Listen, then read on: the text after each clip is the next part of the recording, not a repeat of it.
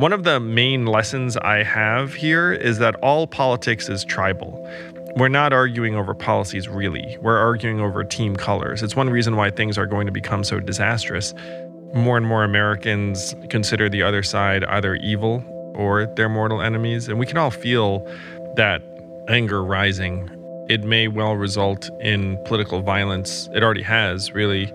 And so what you need to do is you need to try to introduce a different dynamic of tribalism. One thing I'm going to suggest is you would need more than two tribes. And right now, if we're going to free ourselves of the duopoly, it's going to take a popular movement of independents and Democrats and Republicans alike. I have a clear vision for what the Forward Party can become, and I'm really excited about it.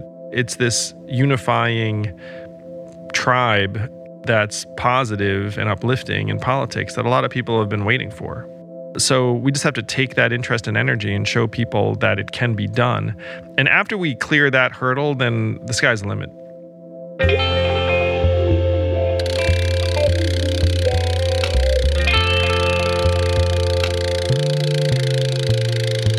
The Rich Roll Podcast.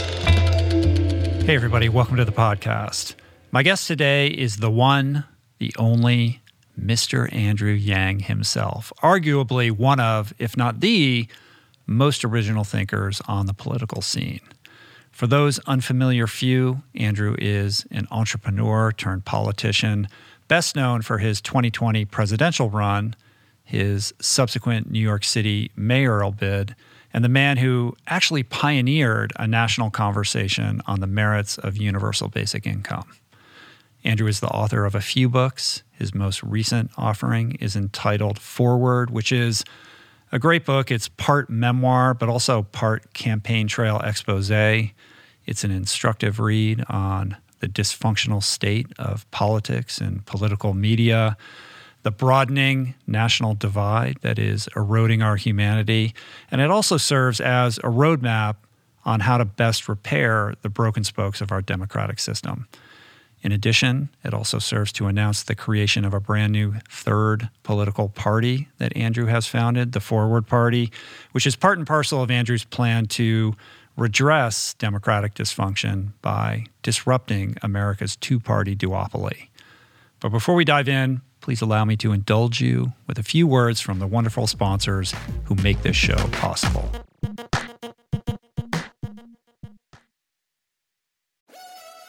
We're brought to you today by On. I am a total gearhead. I love researching the latest technology for the sports I enjoy. And I've learned that people often overlook apparel. But what you wear isn't just clothes. It is, without a doubt, technology. Technology that can make or break a performance. And I can tell you, after spending 2 full days meeting with the apparel wizards at On Labs in Zurich, that On is innovating in this space like no other, with next-gen premium fabrics and just this heightened level of sophistication and precision and testing and development and intentionality previously unheard of that puts them just miles beyond the competition. I've been rocking On's high-performance running apparel, including the long tees, the weather jackets, even the climate jacket, all super lightweight, tailor-fit, built to move, and just gorgeous to get you out and get it done in fleet-foot comfort, no matter the weather. I'm super proud to be a brand partner with this impressive team, from increasing product sustainability to improved energy return and impact protection. Truly Swiss innovation at its finest. To get you moving, On is offering an exclusive 10% discount. To redeem, head over to on.com/richroll and use code RICHROLL10 at checkout. We're brought to you today by Birch. If you're serious about optimizing your sleep, listen up. I've spent countless hours researching and testing various methods to improve my nightly shut-eye, and I can confidently say that it all starts with a good foundation. And if your bed is old, if it's uncomfortable, lumpy, then your sleep inevitably is going to be impacted. So it's important to invest in a quality mattress, one that's insanely comfortable, that's organic, sustainably made, and that, my friends, is a Birch mattress. Fair Trade and Rainforest Alliance certified with the finest quality organic natural materials like organic fair trade cotton. Birch mattresses are made with none of the toxic chemicals and off-gassing produced by most major brands. Kind of important not to be breathing that for a third of your life, I'd say. Plus, it's super luxurious. I've been sleeping on Birch for about 5 years, and I'd say it's the perfect ratio of soft to supportive, and the craftsmanship is just next level. I've got one in every room of my house. I love it. Pretty sure you will too. And right now, Birch is giving 20% off all mattresses and 2 free EcoRest pillows at birchliving.com/richroll. That's 20% off and 2 free EcoRest pillows. Sleep better with Birch. We're brought to you today by Seed.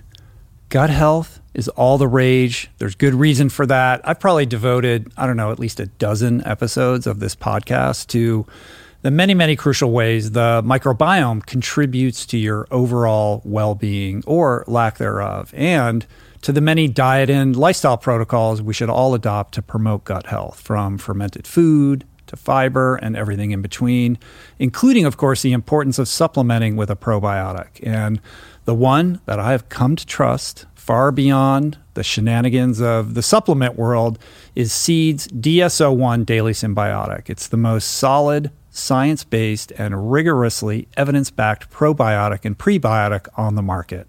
Formulated for optimal digestion, gut immune function, gut barrier integrity, skin health. In fact, my 16-year-old daughter has been using it to clear up a significant acne issue, and it's been wonderful, as well as many other systemic benefits.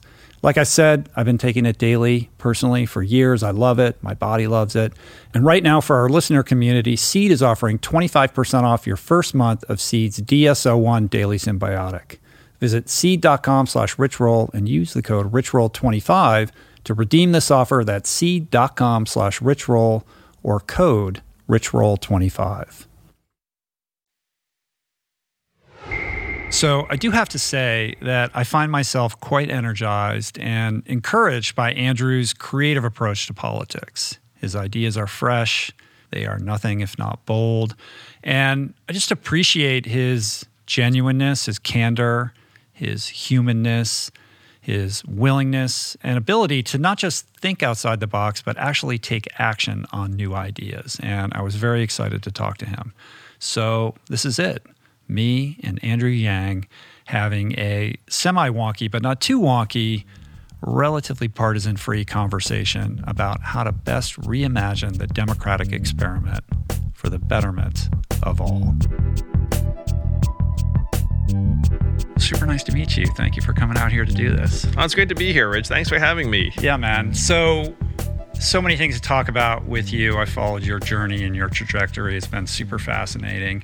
And I think, like many, I find myself despairing about our country's division, and that's a divide that seemingly continues to expand. It seems to become exacerbated daily, and that trajectory feels like it's in lockstep with this breakdown in our ability to effectively communicate in a healthy way, which is amplified by this growing distrust in our institutions and a decline in the trust that we've placed in our media landscape to deliver the news and information objectively. And there doesn't seem to be a shortage of people who understand this problem or notice it or recognize it. Fewer, though, seem to offer solutions, even fewer creative solutions, and only a very few who demonstrate any kind of good faith willingness to actually tackle the problem and do something about it. But I do see all of that in you, which is one of the reasons why I'm excited to talk to you. And you do it with, kind of this beautiful, genuine nature, and with the sensibility that you're coming to the table in good faith with these original and bold ideas, and this optimism around the untapped potential of our democratic experiments. I couldn't agree more that people feel very pessimistic because polarization is getting worse and worse. You see that more and more Americans regard their political opponents as their enemies. I'm a numbers guy, so 42% of both Republicans and Democrats consider the other side either evil or their mortal enemies. And we can all feel that anger rising. It may well result in political violence. It already has, really, over the next number of years. And I want to suggest that your podcast, your voice, is one of the antidotes. One of my premises of the future is that people don't trust institutions anymore. They trust other people, like people that have been following your journey and listen to your advice and guidance and experiences, have a sense of who you are, what makes you tick. And that's what we need right now. We need to bring people around to trust each other again. It starts with trusting individuals like yourself. I think that independent media like podcasts is actually something that we can build on to try to rebuild trust. Yeah, I mean, what's so interesting about your path is that in many ways you were and are the podcast candidate. I mean, you were somebody who was not getting recognized appropriately in legacy media. And then you go on Sam Harris, you go on Joe Rogan, and all the subsequent appearances that you've made on a variety of podcasts, not the least of which being Crystal and Sagar. And that really advanced not only your profile, but the policy measures that you care so deeply about. And it triggered this national conversation. As somebody, thank you for those kind words, but as somebody who is a podcaster, that's really fascinating just forensically to observe that, in contrast to the way that legacy media has always operated. And it gives me hope, and I think you're correct, in that there is a need and an appetite for long-form conversations. When you sit down with somebody and you talk to them for hours, and it's a relatively agenda-free scenario, that allows people to get a real feel and sense of who you are and where you're coming from, as opposed to this clickbaity soundbite, yell for 5 seconds on cable news ecosystem that we've grown so accustomed to. Yeah, it's more like how human beings interact in real life. You sit with someone and you have a conversation. I certainly have done more than my fair share of 5-minute long cable news hits. And one of the things I say to my team is that after a cable news hit, I'd be like, any data? Anyone go to the website? Anyone donate? And the answer was always no.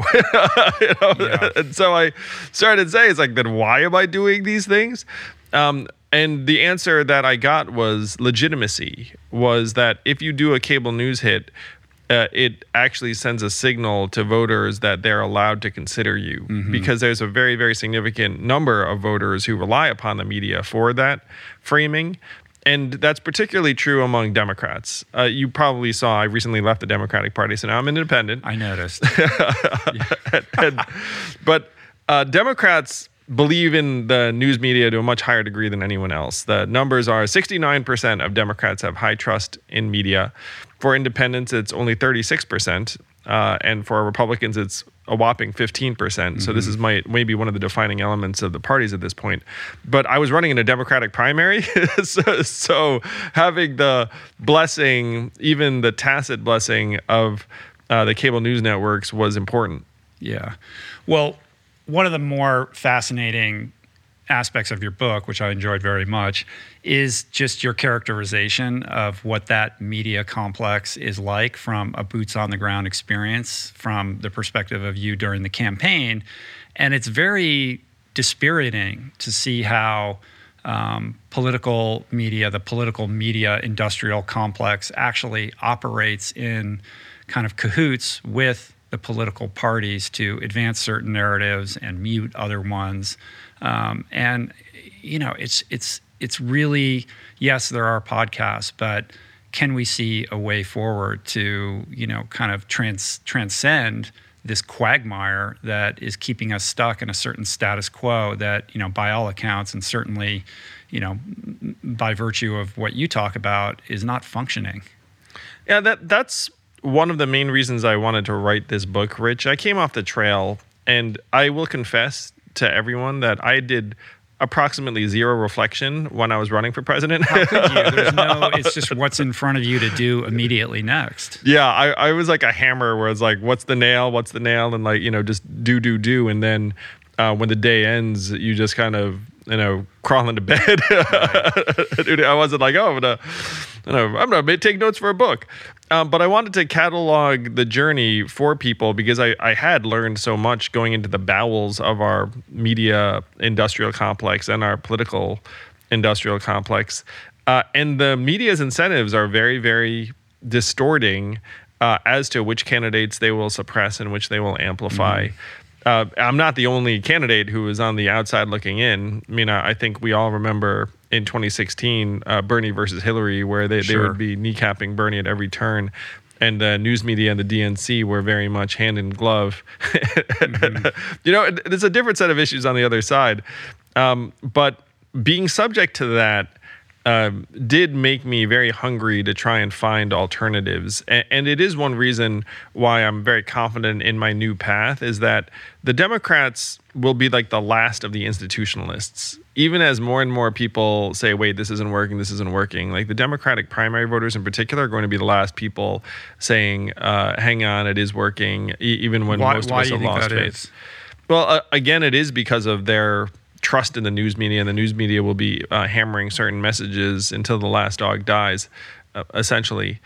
There's an institutional mindset and a trust that many Democrats naturally have to a higher degree. If you were to summarize where the parties are right now, the Democrats are the people who are hanging on to the fading and fumbling institutions, and then Republicans have been overtaken with this anti-institutional fervor embodied by Donald Trump. And what I'm going to suggest is that a lot of us are not on either of those sides. The Forward Party, which I founded, now is trying to call attention to the real defects and issues our institutions have in the hopes that we can rejuvenate them, reform them, build new ones. That's the kind of positive stance that a lot of us wish existed in our politics, as opposed to the two poles, which are just going to end up more and more extreme over time. Yeah. I want to get into all the Forward Party stuff. But before we do that, I mean, you mentioned this built-in inherent trust that the Democratic Party has in institutions versus the mindset of Republicans. And that harkens to the work of Jonathan Haidt, who looms large in your book. You cite him frequently. And his studies are quite fascinating in terms of the psychological differences between Democrats and Republicans. So can you elucidate that a little bit? Yeah, Jonathan is such an incredible philosopher, really. He's a friend as well. And his work on the righteous mind, how Americans can disagree on politics while still being good people, I think is one of the most important works of our time. So he makes the case that there are 6 universal values in human culture that transcend national borders. They are caring, fairness, liberty, loyalty, authority, and sanctity. And it turns out that Democrats and Republicans respond to different values on that list.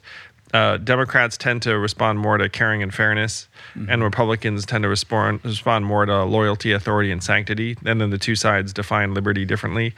And so what you see is you have news media organizations that really hammer different themes that strike that chord with their audience. It's one reason why the media organizations now don't seem very objective. They become increasingly companies that profit from separating us into institutional camps.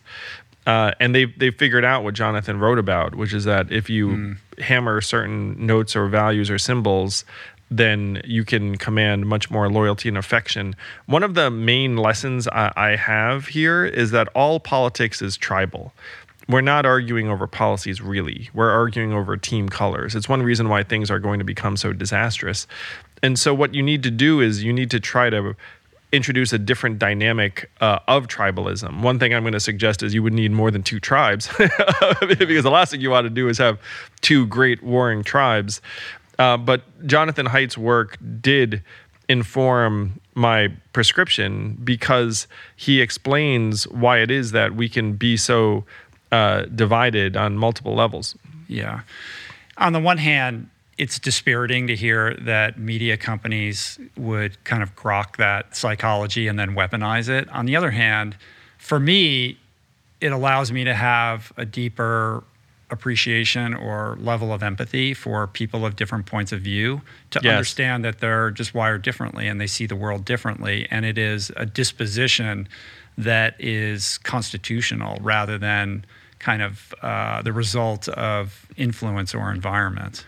Yeah, the single biggest concern we should have in this domain is the dehumanization of different people of different political beliefs. And Jonathan posits that a lot of this is actually genetic, where you're born with a particular psychological disposition of openness or sensitivity to threat or appetite for novelty, and that ends up pushing you in one direction or the other.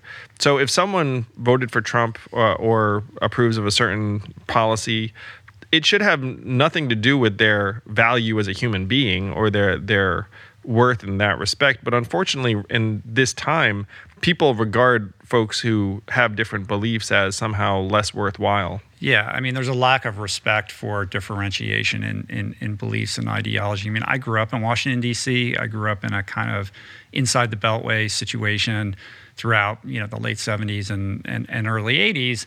And my recollection of that was that there was a respect and a level of comedy between parties. You would go to dinner. My parents would have dinner parties, or both sides. Sure. I went to school with people that were, the offspring of politician X, Y, and Z, and these people lived in your neighborhood and in your community, and there were Republicans and Democrats, and irrespective of those differences, there was a respect that seems to have been completely lost. And, I'm fascinated by what has catalyzed this, this divide. I mean, can it be all tracked to media? Like, is it this, increasing gap in wealth inequality? Like, how do you think about how we went from there to here?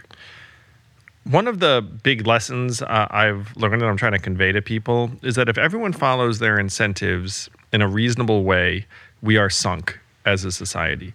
And you ask why it is that, and I also remember a time when it seemed like people of different parties got along as human beings, and now they see themselves in a different light. And the reason is incentives, where I was with a Republican senator a couple weeks ago, and she said that it serves political interest better if you keep an issue alive than if you resolve it. Because if you keep an issue alive, you can just get people mad about it and blame the other side and raise a lot of money. And then if you resolve it, someone on your side is going to be mad at you. And one example that I posed, she didn't pose this, but that came to mind for me, was when Senator Marco Rubio proposed bipartisan immigration reform a number of years ago. And then he pulled it back about a week later after getting absolutely hammered by his own party. but it was like a sign of, if you do lean forward to compromise, you're going to get attacked. So the political incentives end up driving people to their corners. And by the numbers, right now, Congress has a national approval rating of about 28%. It's quite low, probably doesn't surprise anyone listening to this.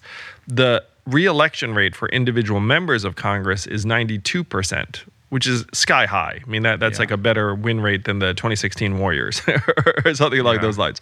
So you dig into that and say, how can this be that we can be so dissatisfied with Congress as a body and yet our members always get reelected? And the mechanics are such that 83% of the districts in the country are either very blue or very red. So the game for me as a representative is not to serve 51% of the voters in my community. It's to please and placate the 10 to 20% most extreme partisan voters that are going to turn out in the primary. So my political incentives then are to be more extreme and ideological than the average person.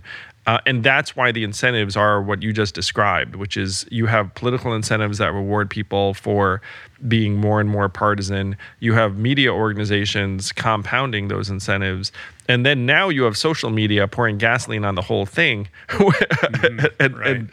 And this is one reason why the polarization is at a point where we can literally see ourselves devolving into civil war 2.0. And that sounds hyperbolic and negative, but a scholar named Peter Turchin has been measuring political stress, and he has us presently at civil war levels. That's terrifying. Yeah, and if you reflect on it, we've already seen heretofore unthinkable scenes unfolding in the United States. And the question you have to ask yourself is that going to get more extreme or less extreme in the days to come. I'm going to suggest it's only going to get more extreme because that's where all the incentives are driving us. Right. Meanwhile, just today, I'm sure you saw the announcement that Trump made around the this new social media platform that he's going to be launching, which, to my mind, I mean, I don't know what your perspective is on this, is only going to exacerbate that divide and further, inflame those perverse incentives. I'm going to be fascinated to see how this unfolds. I am skeptical that he's capable of operating a true technological rival to some of these platforms. His track record isn't great on this, but we'll see, right? But it is a sign of the times for sure, and it's fascinating how these tech companies have become essentially the arbiters of information and communication for everyone, like in a public commons manner. I'm friends with some of the folks at these tech companies. There are clear excesses on that side, but I think that the issues are not what Trump and the gang are proposing. Like those aren't the real problems. I mean, a lot of the problems are around our deteriorating mental health as a result of social media use, particularly among young people, particularly among teenage girls. And there are probably people that listen to this podcast who are parents who are concerned about it. The data shows that what the Facebook whistleblower, Frances Haugen, proposed, a lot of people I know in Silicon Valley already knew this. I'm sure the same is true for you. Yeah. And as a parent of teenagers, I'm hyper aware of this, and this is a subject that's come up frequently on the podcast, and it's heartbreaking. And I think the solution remains to be seen. I mean, it's a very difficult problem to tackle. I propose a couple solutions in the book, but one thing that I thought was common sense is just turn off Instagram between the hours of midnight and 8 a.m. Yeah. For your kid. If there's a minor, I mean, do they really need to be on Instagram during those hours? We should be able to take measures like that. Yeah, it's tricky though. As somebody who has teenagers right now, it's a very difficult thing to actually put in place. Well, you could go to the company level. I don't know. Yeah. If I were president, I would seriously be talking to folks and be like, look, what are common sense measures we could take? And of course, some people would hate them and some people would say you're being heavy-handed. But we have to look at the data. I mean, the data shows that this stuff's not great in overabundance. Mm-hmm.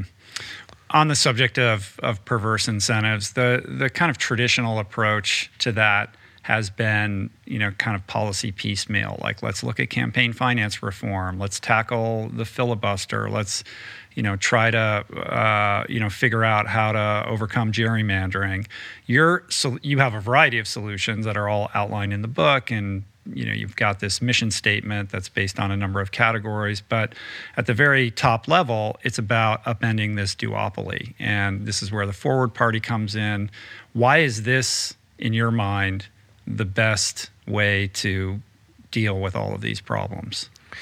So when I went on this journey writing this book, talking about my own experiences and also trying to unpack this sense of frustration and despair that I felt genuinely, where my campaign achieved very unlikely levels of success. We outcompeted half a dozen senators, governors, political brand names. And yet I still felt like we were very far from delivering on some of the changes that we were fighting for.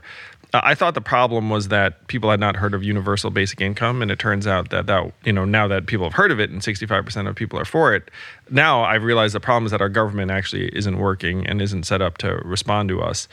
And so if a system's designed not to work, then you should expect it not to work. That was like one of my big takeaways. Yeah. And then when you get back to first principles, it turns out that our founding fathers were anti-partisan. There's nothing in the Constitution about political parties. John Adams said that if you had two great parties, it would be an evil upon the land. This duopoly design is design catastrophe, really. You can see it now with the rising polarization. And a lot of people sense this. 62% of Americans right now want an alternative to the two major parties. The two major parties command very low genuine loyalty. Independents outnumber Democrats and Republicans by almost 2-1. The numbers are something like 44% independent, 28 Dem, 25 Republican, approximately. So if you were an entrepreneur, as I would consider you to be, and people listening to this might resemble this, if you were an entrepreneur and you showed up to a market, there were two companies and 62% of people wanted an alternative, you would immediately want to start a third company. You would say, hey, let's do this. Now, in politics, the mechanics make it very, very difficult to actually start a third party. But if you look around the world, the UK has 5 parties, Germany 7, Sweden 8, the Netherlands 18. These are mature democracies that also are much more resistant to authoritarianism. Because if you have only 2 major parties and then one of them succumbs to bad leadership, all of a sudden the political incentives for everyone in that party are to fall in line. You know, our guy might not be perfect, but he's better than the other team. And then you can actually find yourself in an authoritarian environment very, very quickly. It's very, very vulnerable. It's a very poor design. So the question is, how could we actually improve on the design in a short time frame? We might have, for example, 13 months to try to improve the design. It sounds impossible, but one of the revelations that I found is that there's actually a path for us to do it, for us to make a more multi-party democracy genuinely possible, to give rise to different points of view, to give independence a voice. And because the Constitution does not talk at all about political parties, all of this is determined at the state level. So it turns out that 25 states have ballot initiative provisions where if enough people get together, we can change the way the party primaries work. And one state, Alaska, has already made this change, which I'm happy to talk about, but they shifted from closed party primaries to open primaries and ranked choice voting in 2020. And we've already seen direct results of that change. Yeah. Well, historically, I don't have to tell you that throughout the history of America, there's been issues with trying to get a third party off the ground, the most famous being Ross Perot, which was rather anemic. And what seems qualitatively different about what you're doing is that the focus of this third party isn't necessarily completely honed in on presidential politics. It almost functions as a support group for other parties who are behind some of these policy initiatives that you support. So it's kind of a broader blanket in terms of impacting politics from the local level all the way up to perhaps the presidential level. We are very practical. It's true, Rich. But you are the practical guy. Yeah, I am the math guy and the operator. But I do want to rewind for a moment and say that Ross Perot got 19.3% of the popular vote in '92, and a friend of mine who I'll just let him remain anonymous polled himself in 2020 and had himself at 25%. And he was an alternative to the 2 major candidates. So you are seeing significant levels of support for an alternative. I mean, I think if there was a Ross Perot type figure now, he would do much better than 19.2%. So just to let you know, that the precedent isn't quite as negative as some might think. But we are very practical in that the Forward Party is focused on actually changing the mechanics. We're going to support ballot initiatives to try and shift to open primaries and ranked choice voting in states around the country. And you can participate and help as a registered Democrat, as a registered Republican, as an independent. We say you don't need to change your party registration because the fact is doing so might reduce your ability to participate in elections in 83% of the country. Who would do that? So job one is to actually open up the mechanics of the system. And I want to talk a little bit about just how dramatic this impact could be. So a Senator, Lisa Murkowski of Alaska, has been in the news a lot over the last number of weeks because she is the only Republican senator who voted to impeach Donald Trump who is also up for re-election next year. All right. Her approval rating right now among Alaskan Republicans is 6% as a result. It's political suicide to do what she did. But because Alaska just shifted to open primaries and ranked choice voting, she doesn't have to go through just the 10 to 20% of the most partisan Republicans in Alaska. She can take her case to the general public, where she now has a fighting chance to win because a lot of people like and respect and admire Senator Murkowski. So I want people to imagine listening to this. If we were to unlock, let's call it 10 U.S. senators from their hyper-partisan cage and let them be able to represent 51% of their constituents as opposed to just the 10 to 20% on one side, how many would then have different stances, be able to vote on principle around things like protecting our democratic institutions or local secretaries of state from getting fired for political reasons or whatever the measures are? Like that is a real concrete goal that we can be shooting for in 2022 that might help our country get through the next number of months. Yeah. I really like this idea of open primaries and ranked choice voting. I suspect that some people watching or listening may have heard those terms but don't quite understand what they mean. We have seen ranked choice voting in a number of states. Has there been that combination, though, other than the example that you just illustrated, of those two working together, the open primaries with the ranked choice voting? Because we've typically seen ranked choice voting within primary races solely. That is correct. Alaska is the only state that's installed both of them in conjunction. Maine has had ranked choice voting in their elections for the last number of years, and it's had very positive results. I was in a ranked choice voting election that I didn't in New York, California, right? And ranked choice voting itself. But that was with it. That was in the primary race. It was, which solved some of the problem, and not all of it. But ranked choice voting generally has a moderating influence because you have to get 50.1% of voters to at least have you somewhere on their ballot. And so if you're the kind of candidate that's going to really excite 25% of people but then turn off 60%, like that's not a winning strategy in a ranked choice voting contest, whereas it could be a winning strategy in a plurality voting contest. So it's going to reward coalition builders. It's going to discourage negative campaigning because if I trash you, then we both look kind of bad and the third candidate does relatively better. So it's a kind of process upgrade that can have profound impacts on both the types of leaders you elect, but also their incentives after they're in. And the incentives of the voters themselves get realigned. Yes. And you know what? Another thing, too, is that when you talk about a third party, what's the first thing someone says? You're going to mess it up for Party X or Party Y.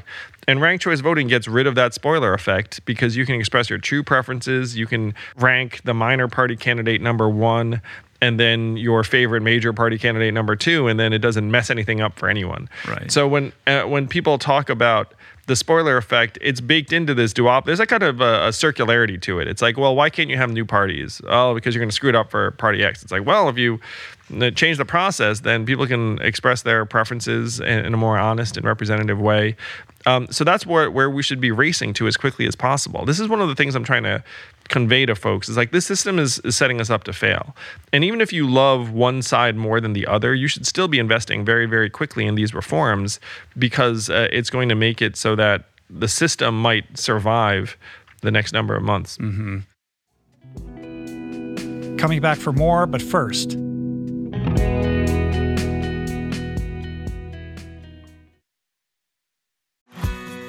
We're brought to you today by Recovery.com. I've been in recovery for a long time. It's not hyperbolic to say that I owe everything good in my life to sobriety. And it all began with treatment, an experience that I had that quite literally saved my life. And in the many years since, I've in turn helped many suffering addicts and their loved ones find treatment. And with that, I know all too well just how confusing and how overwhelming and how challenging it can be to find the right place and the right level of care, especially because, unfortunately, not all treatment resources adhere to ethical practices. It's a real problem, a problem I'm now happy and proud to share has been solved by the people at Recovery.com, who created an online support portal designed to guide, to support, and empower you to find the ideal level of care tailored to your personal needs. They've partnered with the best global behavioral health providers to cover the full spectrum of behavioral health disorders, including substance use disorders, depression, anxiety, eating disorders, gambling addictions, and more. Navigating their site is simple. Search by insurance coverage, location, treatment type, you name it. Plus, you can read reviews from former patients to help you decide. Whether you're a busy exec, a parent of a struggling teen, or battling addiction yourself, I feel you. I empathize with you. I really do. And they have treatment options for you. Life in recovery is wonderful, and Recovery.com is your partner in starting that journey. When you or a loved one need help, go to Recovery.com and take the first step towards recovery. To find the best treatment option for you or a loved one, again, go to Recovery.com. What is the meaning of life? What happens when we die? What is our purpose here? If, like me, you ponder these delicious existential questions, I have got just the thing for you. It's called Soul Boom. It's a podcast hosted by everyone's favorite best friend and my friend, the deep thinking and deeply hilarious Rainn Wilson, where he communes with intellectuals and entertainers, theologians and philosophers in intimate exchanges that tickle the mind, heart, and yes, the soul. Subscribe to Soul Boom on YouTube or wherever you get your podcasts, and explore other groundbreaking series at voicingchange.media.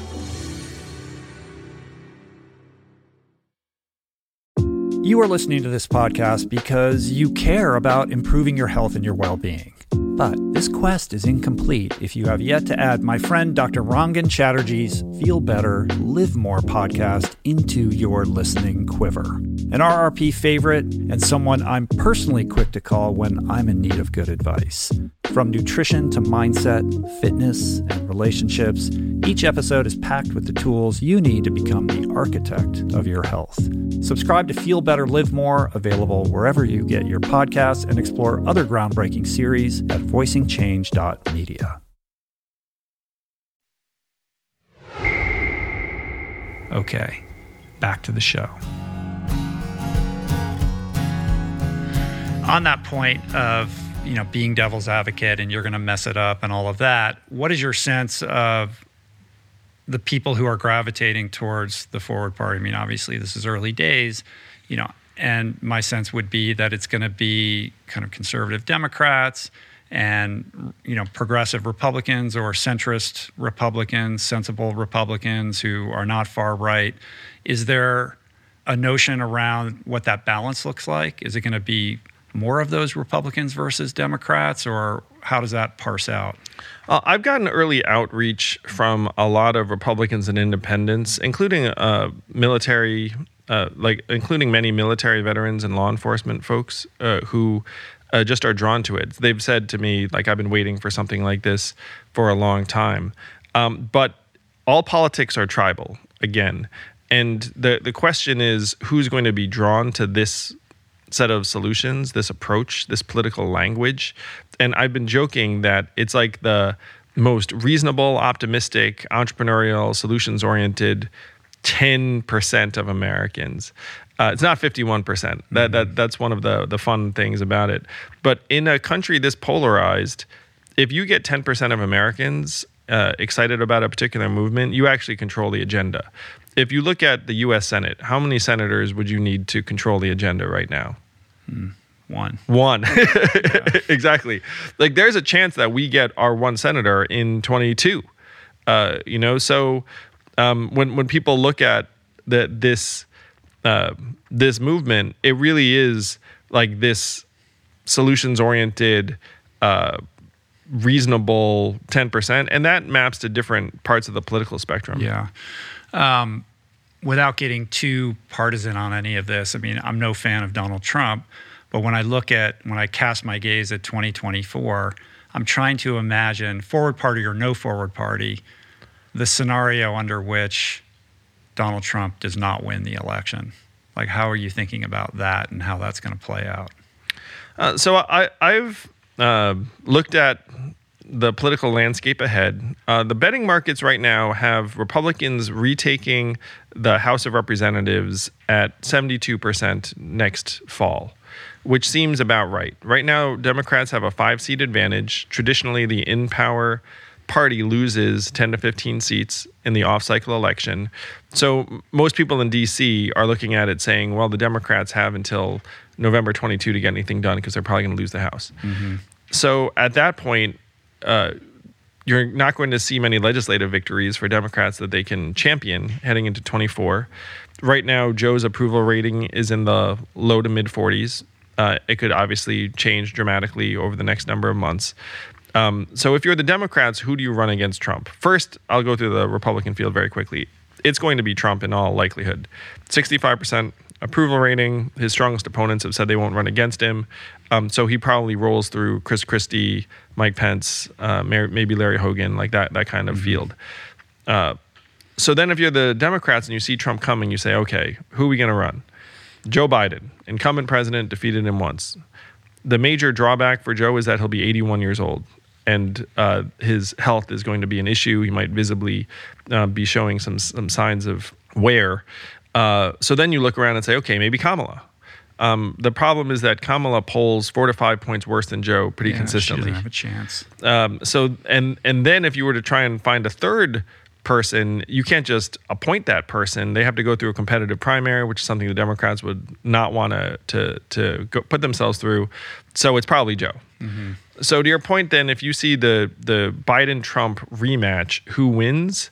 And a lot of people don't realize that this past race was razor thin in terms of the margin, where 42,000 voters in 3 states had voted differently, Trump wins legitimately via the Electoral College vote. So who would you favor in terms of Biden-Trump 2? It's a difficult scenario to feel confident about Biden winning again. And so if you're the Democrats, this is your landscape, and it's a tough landscape. Mm-hmm. So that's another reason why I think that we need to be trying to think more systemically about what solutions look like. And since starting the Forward Party, I've had a lot of Democrats be like, hey, pretty much like vote Democrat all the way, like Trump's coming, like, there's no room for a distraction. And I look at this and be like, well, you can obviously do what you want to do in terms of supporting Democrats, but you have to look at this map, and I'm the numbers guy. Like, this is going to be really tough. And so if that's your plan A, it would be very wise to have a plan B. Right. Well, on that subject of policy initiatives, things that we can be doing now, in addition to open primaries and ranked choice voting, which we should point out, I can't remember whether you said it or not, these are ballot initiatives. They don't require legislative action. So these are things that can actually happen on the state level and make a real difference in the immediate future. But in addition to that, a huge piece of your platform with the Forward Party is this idea of human-centered capitalism, right? Like the idea that we need to reconfigure our economy so that it is not so hyper-focused on GDP and start taking care of the people, as opposed to just making sure that the economy is churning and using that to over-index on how we're actually doing as a country. Yeah, if you look at the measurements around such basic things as infant mortality, quality drinking water access, public education, life expectancy, the United States is 28th in the world on those measurements, worse for some of them. And that's been declining over the last number of years. One of the cases I was making when I ran for president is like, look, like our quality of life is sinking into the mud. People are getting increasingly angry and distraught and resentful. So that's what we should be investing in. And my prescription at the time was we should give everyone $1,000 a month. And I think that would help a great deal. But equally important is for us to focus on the right measurements, because if you're an operator, as I am, if you have the wrong measurements, you're going to head in the wrong direction. And right now, we're pretending things are good while people's quality of life just gets worse and worse. So we should be centering our sense of progress around how our kids are doing, our health, our mental health, our environmental quality. And then if those things decline, then you can look up and say, wow, we're really doing poorly, as opposed to right now saying, well, we must be doing okay because GDP is up, stock market prices are at record highs. And there's a certain subset of us that are doing well in terms of the financial returns. Other than UBI, which you've spoken about at length many, many times, obviously, what are some other ways that we can address the growing wealth disparity and this gap, which feels like the real engine behind the division that gets played out in the media and in politics. Yeah, the simplest explanation for what's going on in our country is that if you destroy a middle class, then you become subject to all sorts of terrible impulses and ideas. And our middle class has been getting decimated for decades, starting in the mid-'70s, around when I was born, actually. I was born in 75. I spent 6 years running an entrepreneurship organization because I thought the way that we could remedy this is to have people starting businesses and growing businesses all over the country. And I realized that the scope of my work was going to be far too small to try to remedy the problem in question. So if you're going to try and rebuild the middle class, it's a massive project. But there are three main things that make Americans sad in terms of their costs: education, healthcare, and housing. Each of those has gone up in price much, much more so than incomes, for one, but also than the consumer goods or media or other things that we consume.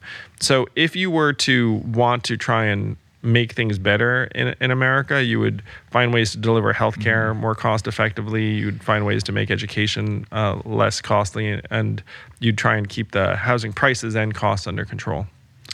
So from the inception of this conversation around UBI that you helped pioneer, and now is by dint of the pandemic actually has been tested, how has your perspective on UBI evolved or changed since those early days during the presidential campaign? We're living through now real-time experiments with UBI at scale, which in some ways very exciting. The biggest component is the child tax credit that has lifted millions of kids and families out of poverty. It's made people better able to learn. It's put food on the table. 442 economists, including Nobel Prize winners, recently signed a letter saying, keep the child tax credit because it's the best thing we have done in a long time. So that's a component that I think people are very excited about and confident in. The other component around unemployment relief has had very, very mixed effects, in large part because we've tied the money to not working. And I'm around 26-year-olds who say to me, look, I'm getting 80% of what I was making not working, so I'm not going to do anything until this train runs out. I know a bunch of those people. And then only then will I turn around and start looking for a job. And I look at them and I say, that's entirely reasonable and rational. Like, who would make a different decision? So if we're going to put money into people's hands, we should not be attaching it to not working. That's one of the big lessons that I think people should take from this time. Mm-hmm. How do you think about campaign finance reform and the pernicious nature of the lobbying industrial complex and the impact that has on elected official incentives? Like, how can we get past K Street? How can we figure out how to responsibly channel money into politics without creating those types of incentives? Because short of serious campaign finance reform, like how do we, like, to use your phrase, like, move forward? This is one of the great issues, and I talk in the book about how now we have a vetocracy where for big companies, you'll spend millions of dollars not just trying to get something done, but making sure something you don't like doesn't happen. And that's like this negative power now in the system. Like you can't get anything done, but you can keep anything from getting done. Right. And that's fueled by this revolving door between K Street and the Fortune 500 C-suites and elected office. Yes, there was an Onion headline from a long time ago, an article. You can look it up. It's that, like, the American people hire a lobbyist to fight for their interests in Washington, and I just thought it was really funny. There's like a guy in a suit in the picture being like, I represent the American people. And then I thought about it, I was like, that actually would make a lot of sense. And what's funny is years later, after that headline, I started a lobbying organization, Humanity Forward, that right now is doing that very thing. Mm-hmm. It's just like in Washington, D.C., and it's lobbying for cash relief and data rights. We want you to actually do your job. Oh, we want you to do your job for the American people, and not like an interest group that has oodles and oodles of money. Right. So if that sounds good to people, you can check out Humanity Forward, and it's literally like the people's lobbyist, right? Inspired by The Onion. So it's a major problem.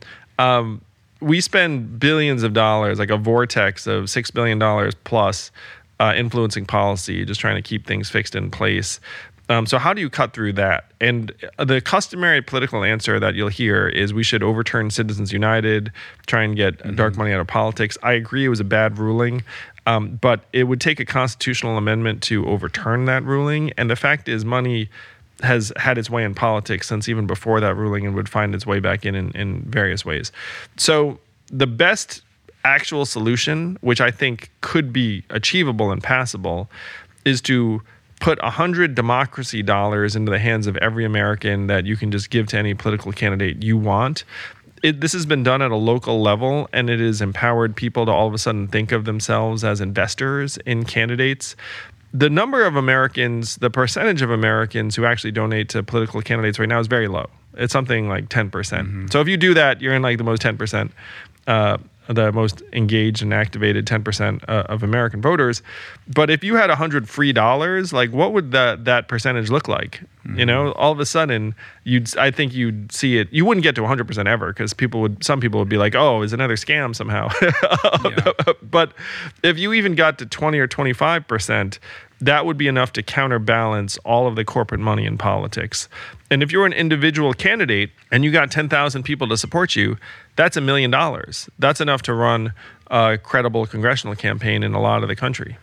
I like that idea. And short of Citizens United getting, overturned, isn't there a way to create a moratorium on an elected official's ability to then transition into some kind of lobbying job or, being on the board of directors of a company that donated a tremendous amount of money to them? Like, can't we at least create space between the tenure that they hold in office and whatever they choose to do when they retire from that office?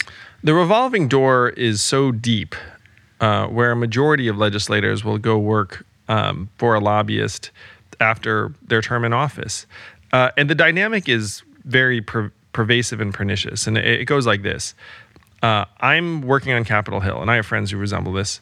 I make a certain amount of money. Their lobbyists come around, and they make more money than me. Their firms pay people 6 times more. And so your very natural impulse is go easy on them and then get a job with them afterwards. So if you were to genuinely want to put a stop to this, you need to do something dramatic, which I'd be all for. And in some ways, people would resist this because it seems like you're, somehow rewarding legislators at a higher level. But we should pay them a lot more, and then we should throw money at them as soon as they leave office, as long as they aren't a lobbyist, essentially. Just say, hey, if you go work for a nonprofit or an academic institution that's not engaged in lobbying, we'll give you an extra $100,000 a year for the rest of your life, whatever it takes. But that is the only realistic countermeasure that might work. Members of Congress get paid $174,000 a year. It's a lot of money by national standards, but a lot of people listening to this are like, oh, right. I could see why then they turn around and make $800,000 as a lobbyist as soon as they can. Yeah. Part of your whole thing here, being an entrepreneur and a technologist, is all of these ideas that you have around modernizing government and leveraging technology and blockchain to kind of bring bureaucracy into the modern era. I mean, right now it's insane how backward it is in terms of, how it manages its day-to-day operations. And I really like some of these ideas that you have. And in the book, I thought the story around Citizen US, that thing that you tried to start, was very instructive around what the solution could be versus kind of where we're at right now and the barriers towards getting something like that up on its feet. Yeah, I was trying to figure out how to get people money during the pandemic. And I told stories in the book about how Togo, the poor African country, actually set up a way for millions of their citizens to get money digitally. The way that the U.S. government distributed the money was via the IRS. And that had some virtues, but it had some real defects as well. And the biggest defect in that case was that the poorest Americans don't actually file taxes. And so you'd be missing tons of people that needed the most. Yeah, that needed the most. And so what some technologists associated with me came up with is we should have a citizens portal where you just go, and then if you wanted to, we could send you money, we could send you information, you could update your passport, you might be able to get information about your local elections. There are things that are very, very feasible and achievable for us.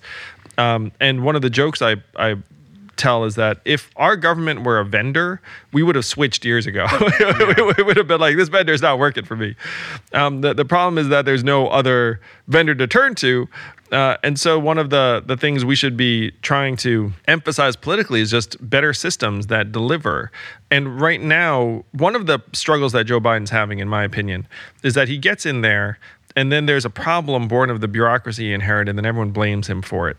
It's because we have this myth that it's like, oh, if I put a competent moral person in charge, then all of a sudden the bureaucracy will perform.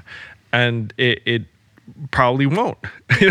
And so that's one reason why the parties will just continue to play you lose, I lose over and over again, because whoever's in charge, things don't work very well and we get more and more ticked off. Well, there's also just a lack of expertise in government with respect to technology. I mean, we all saw, the hearings with Zuckerberg and all of that, and it becomes very clear that there just isn't the depth of understanding that is needed or required to solve some of these problems, which could be solved very easily through technological solutions. Oh, yeah, it's a travesty. They got rid of the Office of Technology Assessment, which was the agency that advised Congress on technology matters in the 1990s. And haven't had anyone in that capacity since. We also do have a gerontocracy in this country where the leadership is quite old, and a lot of them don't understand technology natively because many of them haven't used it. Mm-hmm. I like this idea. One of my favorite ideas that you propose in the book is the tax Mandalorian. You enjoyed that, huh? About that, yeah. Well, I was talking to friends about how we have like a very, very sophisticated finance and legal industry, but then you have the IRS that's kind of behind the times and under-resourced and everything else. And so one of my friends said, you know what, if you just put out a bounty and said, if I can wrangle someone who owes lots of taxes, like I get to keep 25%, you'd have private equity firms investing in that, at a high level. It was like kind of jujitsu. It was like turning the sophistication of the finance industry against itself. And so we had a good laugh about that. But it was just a sign, too, of how we expect our government to just be limping along. How has the Democratic Party or your friends within the Democratic Party responded to you in the wake of the book coming out and this announcement? I've been an independent for approximately 2.5 weeks, and I have enjoyed it immensely. So if you're an independent, now, like, I see how much fun it is. I mean, I genuinely felt as if my point of view changed after I just changed that voter registration information. It's kind of wild. The Democrats who reached out to me are friends and good people. Like, some of them sent me generous notes. Others, like, I've just ignored it, honestly. But the people that know me know that I'm just a solutions-oriented builder, and I'll do whatever I think is going to work best in a particular situation and in context. And right now, if we're going to free ourselves of the duopoly, it's going to take a popular movement of independents and Democrats and Republicans alike. I have a clear vision for what the Forward Party can become. And I'm really excited about it. It's this unifying tribe that's positive and uplifting in politics that a lot of people have been waiting for. Yeah. Then we talk about actual solutions and try and bring the force of popular will to bear.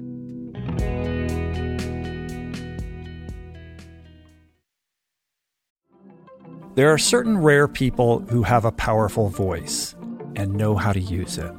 My friend Amanda de Cadenet is one such human. The podcast is called The Conversation because it is the conversation, a groundbreaking series of raw and honest exchanges on the issues that matter most: mental health, sex, politics, ambition, gender roles, and more. Listen to The Conversation wherever you get your podcasts and explore other groundbreaking series at voicingchange.media.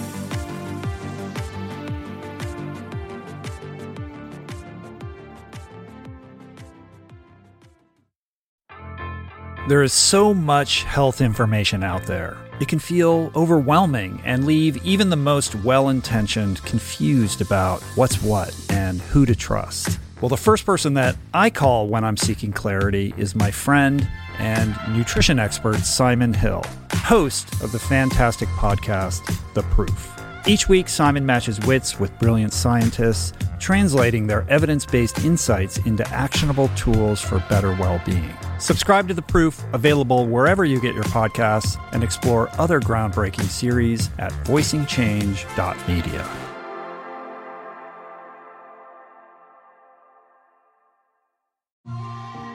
I'm super proud to announce my next venture, Voicing Change Media. This beautiful consortium of thinkers, storytellers, artists, and visionaries, all committed to fostering meaningful exchanges and sharing thought-provoking content. Voicing Change Media will feature shows like The Proof with Simon Hill, Soul Boom with Rainn Wilson, Mentor Buffet with Alexi Pappas, Feel Better, Live More with Dr. Rangan Chatterjee, and The Conversation with Amanda de Cadenet. You can explore this network and all its offerings at voicingchange.media.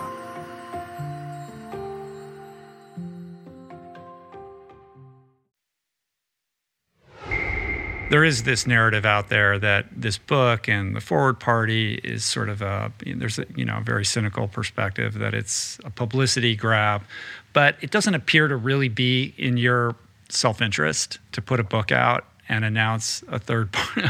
I mean, nobody in the Democratic Party can publicly endorse what you're doing right now, and it becomes a political liability to kind of stand side by side with you. Anyone who thinks starting a third party is like a savvy career move, really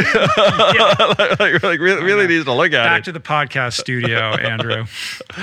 Yeah, so, and I can actually explain the process because I think it might be instructive for people, Rich.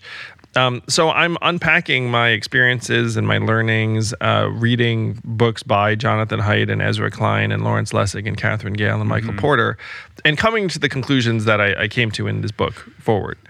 And when you come to these conclusions, then you have to come to grips with, okay, what is an actual way out? What is a real path forward? What's a solution? And it would need to be from outside of the duopoly that actually reforms our mechanisms so that different points of view can emerge. I'm not after 3 parties. I'm after 5 parties, 7 parties, a democracy that will actually stand up to the test of time and listen to people. And so when you draw that conclusion, there are 2 ways to end this book. One is someone should do this, or 2, I will do this. And it turns out that I am maybe one of the best situated people in American life to do it.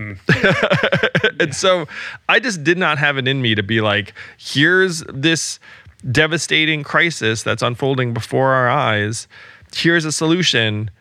Someone else take care of this, please. Like that. I'm just not wired that way. I mean, my last book was about a vision for the country, and I ran for president on it.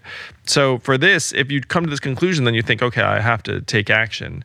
And so I always knew that when this book came out, I was going to start the Forward Party and try and bring this vision to people. And that's the way that, it unfolded in terms of the process. But it took me a year of writing and research to figure out that this is where we should go. Yeah. You mentioned on a recent podcast, on your own podcast, this idea that, we're all very good at talking about the problems, but the minute somebody says, I'm actually going to invest in the solution and do something about it, everybody's like, whoa. We can't do that. That's the way we're conditioned now. We have to just talk about the problem. Yeah, that's a disease in American life right now, is that if I talk about the problem, I'm smart, I'm sophisticated. But if I say, hey, I'm going to do something about it, then people are like, oh, no, like too controversial, too political, too inflammatory. No, so that's a problem. One of the things that I think I bring to the table is like I will advance a solution that a lot of people are thinking about. Like, again, 62% of Americans want an alternative to the duopoly. And so if you propose the Forward Party, open primaries, ranked choice voting, unlock us from this death spiral of polarization, some Americans look up and say, thank God someone's doing it. Like, I'm in. But the kind of peanut gallery approach is like, oh, it can't work, here's why. Because that's one of the ways we're conditioned nowadays. Mm-hmm. When you look at countries across Europe, you obviously see democratic nations with a proliferation of parties. Why is it in America that we've never been able to do that? So this duopoly again, did not happen with the founding of the country or the Constitution. It arose a number of years and decades later.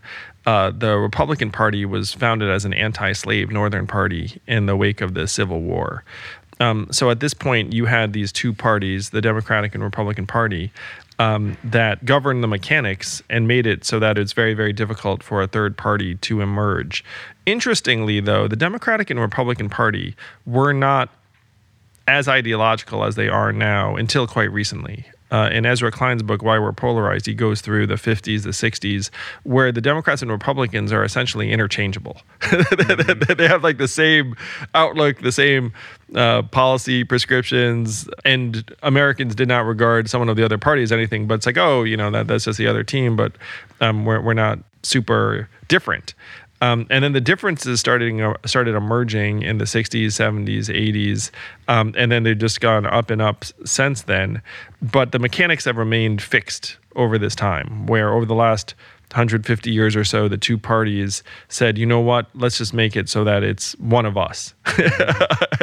and as a result, we have now, again, one of the greatest design flaws in history that everyone's trying to convince us is carved into a stone tablet somewhere, when really it's just two parties decided they'd rather it be one of them and not anyone else. Yeah, when you look at countries across Western Europe, though, I mean, it's not like a third party or multiple parties is the panacea. I mean, we're seeing this rise of nationalism, across Western Europe, and there are other problems that multiple parties don't necessarily inherently by and of themselves solve, but my sense is that, yes, it's these policies that are the platform of this party that you're behind that are the crucial driver. It's having a third party itself, but it's also what is the mission of this third party. Yeah, and if you had a more genuinely dynamic political system, then new ideas and policies would get advanced much, much more quickly than is the case now. You're right, it's not a panacea. I mean, obviously, we'd still have problems. Mm-hmm. But I will say that it'd be much more resilient to, for example, authoritarian impulses. It would give people a sense that they could have a different point of view and run on it and not be completely marginalized and locked out of the system. Because in the majority of the country right now, and people listening to this know exactly what I'm talking about, you cannot meaningfully vote in your local elections unless you sign up for one party or another.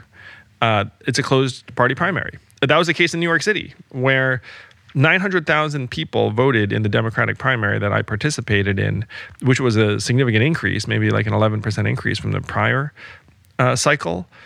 But there are 9 million people in New York City. I mean, essentially 10% of people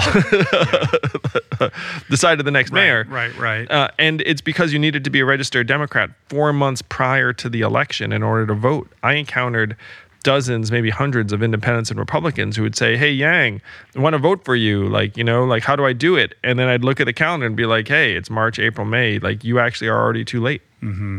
Yeah, that doesn't make sense. And that's why, ranked choice voting without open primaries is only, half a solution. Agree. Open primaries would allow more people to participate. And if you're like lowercase d Democratic, we should all be for this. I mean, what is the counter argument?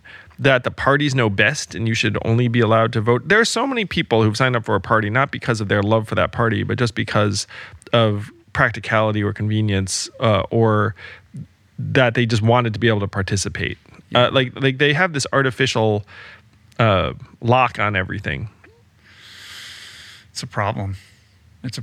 It's also, on the local level, exacerbated by the fact that there's this death of local media because of the incentives built into media. Like, there's no local coverage of any meaning anymore, seemingly, which then creates that gap between the voter and truly being educated about what's going on in their district. Yeah, over 2,000 local papers have gone out of business over the last number of months, and it's very, very negative for our ability to come together because local papers tended to be much less polarized and polarizing. I mean, how many different ways can you talk about the new store opening or the like the bridge being under repair? Yeah. It's like fairly objective stuff. So it makes me very sad that local journalism is dying to the extent it is. There is an act in Congress called the Local Journalism Sustainability Act that would help somewhat. Mm-hmm. But this is, to me, one of the reasons why we're spiraling in the way that we are, because the counterweight of local journalism is disappearing. When you were running for president, how is it different than what you expected or anticipated it would be? Because, a big part of the book is pulling covers on the truth behind, how kind of this whole situation operates. And it's pretty revealing for the reader to understand that what you see on television isn't exactly what's going on. There's so much more at play. And, you, like when you were, at the debate and you said, what are we all doing here wearing makeup? It's like, I think people were really like, that was so refreshing to hear. Like, let's just call this what it is. Like, what are we actually doing here? What is really going on? Yeah, that was a line that broke through happily. Those debates were a very odd experience for sure. So I was a serial entrepreneur prior to running for president, and I have made the same mistake in everything I've ever done, Rich. Maybe some people can relate to this. Is I thought that the new thing I was going to do is going to be somewhat similar to the last thing I did. And so, but how could running for president bear any resemblance to being a tech entrepreneur? Okay, so I was a CEO of a private company, and then I started a nonprofit, Venture for America. And if you've started a nonprofit, you have to walk around, make your case, raise money, get support. And so I thought, okay, running for president will be like that. And it was not. Because it turns out when you're a candidate, you become the product yourself. It's much more direct and personal. And I write about this in the book, you become more of an instrument where there are people around you who are just directing you, saying, do this, do that, because your face is like the main value driver of the campaign. Like if I just put my, if I just record a quick video for someone, then that's like the most high impact thing that can be done. And it was not like that when I was running a company ever or a nonprofit. It's like when I was running those organizations, it was more about the organization than me. And so it was a massive adjustment having to put myself forward in that way. I'm also Asian, and like it might not be the way I was brought up. So as a result, imagine an introvert running for president. That was really my experience. And so when I was up on that debate stage, it really did seem farcical and ridiculous, and I wanted to try and share that. And I think that one reason why people got excited about my campaign is they sensed I was like an outsider to the system, trying to make sense of it for the vast majority of Americans who had suspected that things maybe weren't as on the up and up. And so I hope the book conveys that set of experiences. Yeah, I mean, being the math guy, the practical guy, the policy wonk who wants to talk about these new creative initiatives, it's, interesting to come into an awareness that, people don't want to talk about policy. They don't necessarily vote on policy. And what's really impactful is a video on somebody's phone of you dancing, Yes. And that's what gets coverage. I mean, just today, like this morning, I'm like, okay, what's Andrew up to lately? Like what's happened in the last week or a couple days? I Google your name. And most of the top hits were all about your logo for the Forward Party looking like Top Gun or G.I. Joe, right? It's like most of the media coverage is about that. So like when you see that, like, are you like, what do I have to do? Oh, it's funny because that was literally just a designer like cool. DM me the logo and I just like it's intentional, obviously. Yeah. It's not a mistake. Yeah, I was just like, oh, yeah. I grew up in that era. Yeah, and I do talk about this in the book where, I spent 3 days in South Carolina and then a 1 minute video of my dancing the Cupid Shuffle becomes the only thing anyone cares about from that trip, even though I did dozens of other things. So there's like a media environment, a social media environment, and you do want to compete. So you kind of play into it if you're smart. You know what's one of the things that I found will hold back other candidates is that everyone is surrounded by staff and professionals who are mercenaries. And they'd rather lose a professional campaign than do anything high variance that might put a black mark on their resume. It reminds me of like these NFL coaches who you can tell it's like they're going to lose this game, but they're not going to do anything too crazy because like losing by 7 or 10 seems more professional. Yeah. So, Right. there's like the political industrial complex is around all the candidates, and it's one reason why people just seem like robots. Yeah, that wingding story that you tell about Avenatti in Iowa, I think is pretty illustrative of how the machinery operates.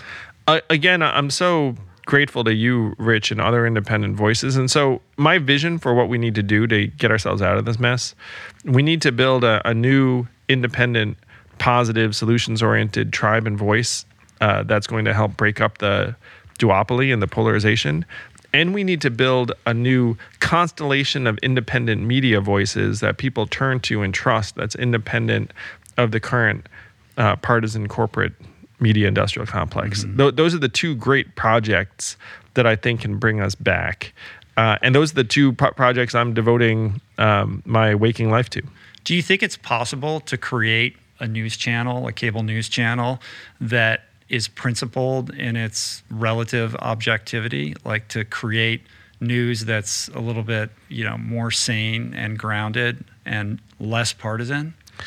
It is possible. One of the defects of cable news is just it's a lot of hours of programming to fill.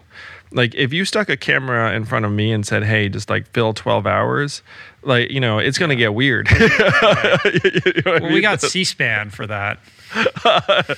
Yeah, like but it is something that a lot of people want right now. And so I when you say it's like, hey, could you create a sane news channel or a cable news channel? It might not look like a cable news channel.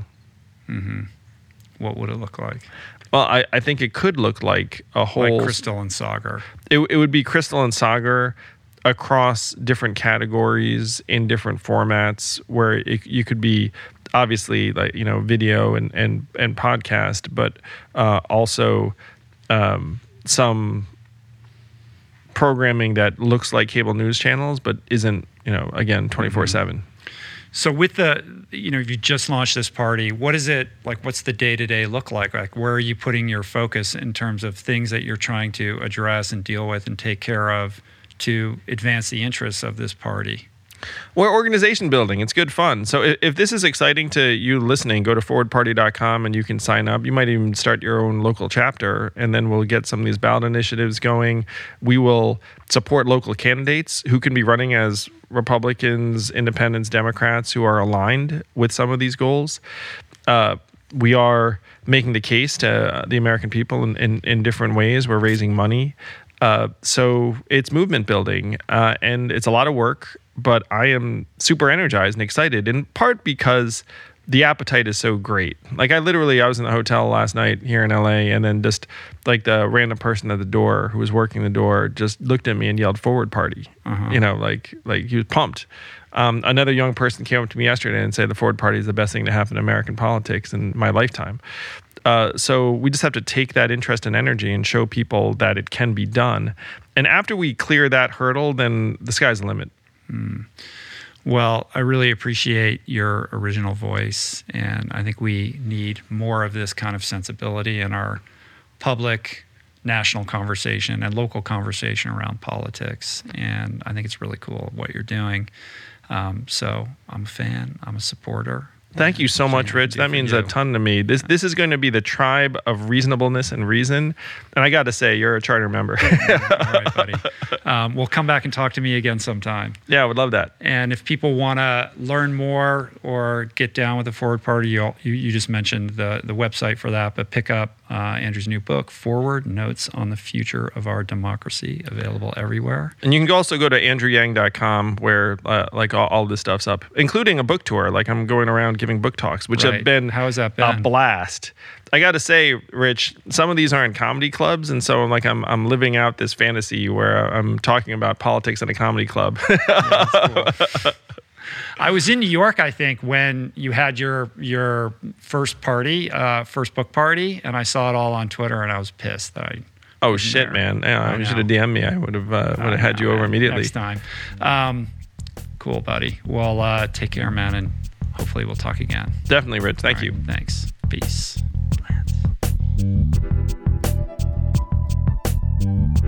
That's it for today. Thank you for listening. I truly hope you enjoyed the conversation. To learn more about today's guest, including links and resources related to everything discussed today, visit the episode page at richroll.com, where you can find the entire podcast archive, as well as podcast merch, my books, Finding Ultra, Voicing Change in the Plant Power Way, as well as the Plant Power Meal Planner at meals.richroll.com. If you'd like to support the podcast, the easiest and most impactful thing you can do is to subscribe to the show on Apple Podcasts, on Spotify, and on YouTube, and leave a review and or comment. Supporting the sponsors who support the show is also important and appreciated, and sharing the show or your favorite episode with friends or on social media is, of course, awesome and very helpful. And finally, for podcast updates, special offers on books, the meal planner, and other subjects, please subscribe to our newsletter, which you can find on the footer of any page at richroll.com. Today's show was produced and engineered by Jason Camiolo, with additional audio engineering by Cale Curtis. The video edition of the podcast was created by Blake Curtis, with assistance by our creative director, Dan Drake. Portraits by Davey Greenberg and Grayson Wilder. Graphic and social media assets courtesy of Jessica Miranda, Daniel Solis, Dan Drake, and AJ Akpodiete. Thank you, Georgia Whaley, for copywriting and website management. And of course, our theme music was created by Tyler Pyatt, Trapper Pyatt, and Harry Mathis. Appreciate the love the support. See you back here soon. Peace. Plants. Namaste.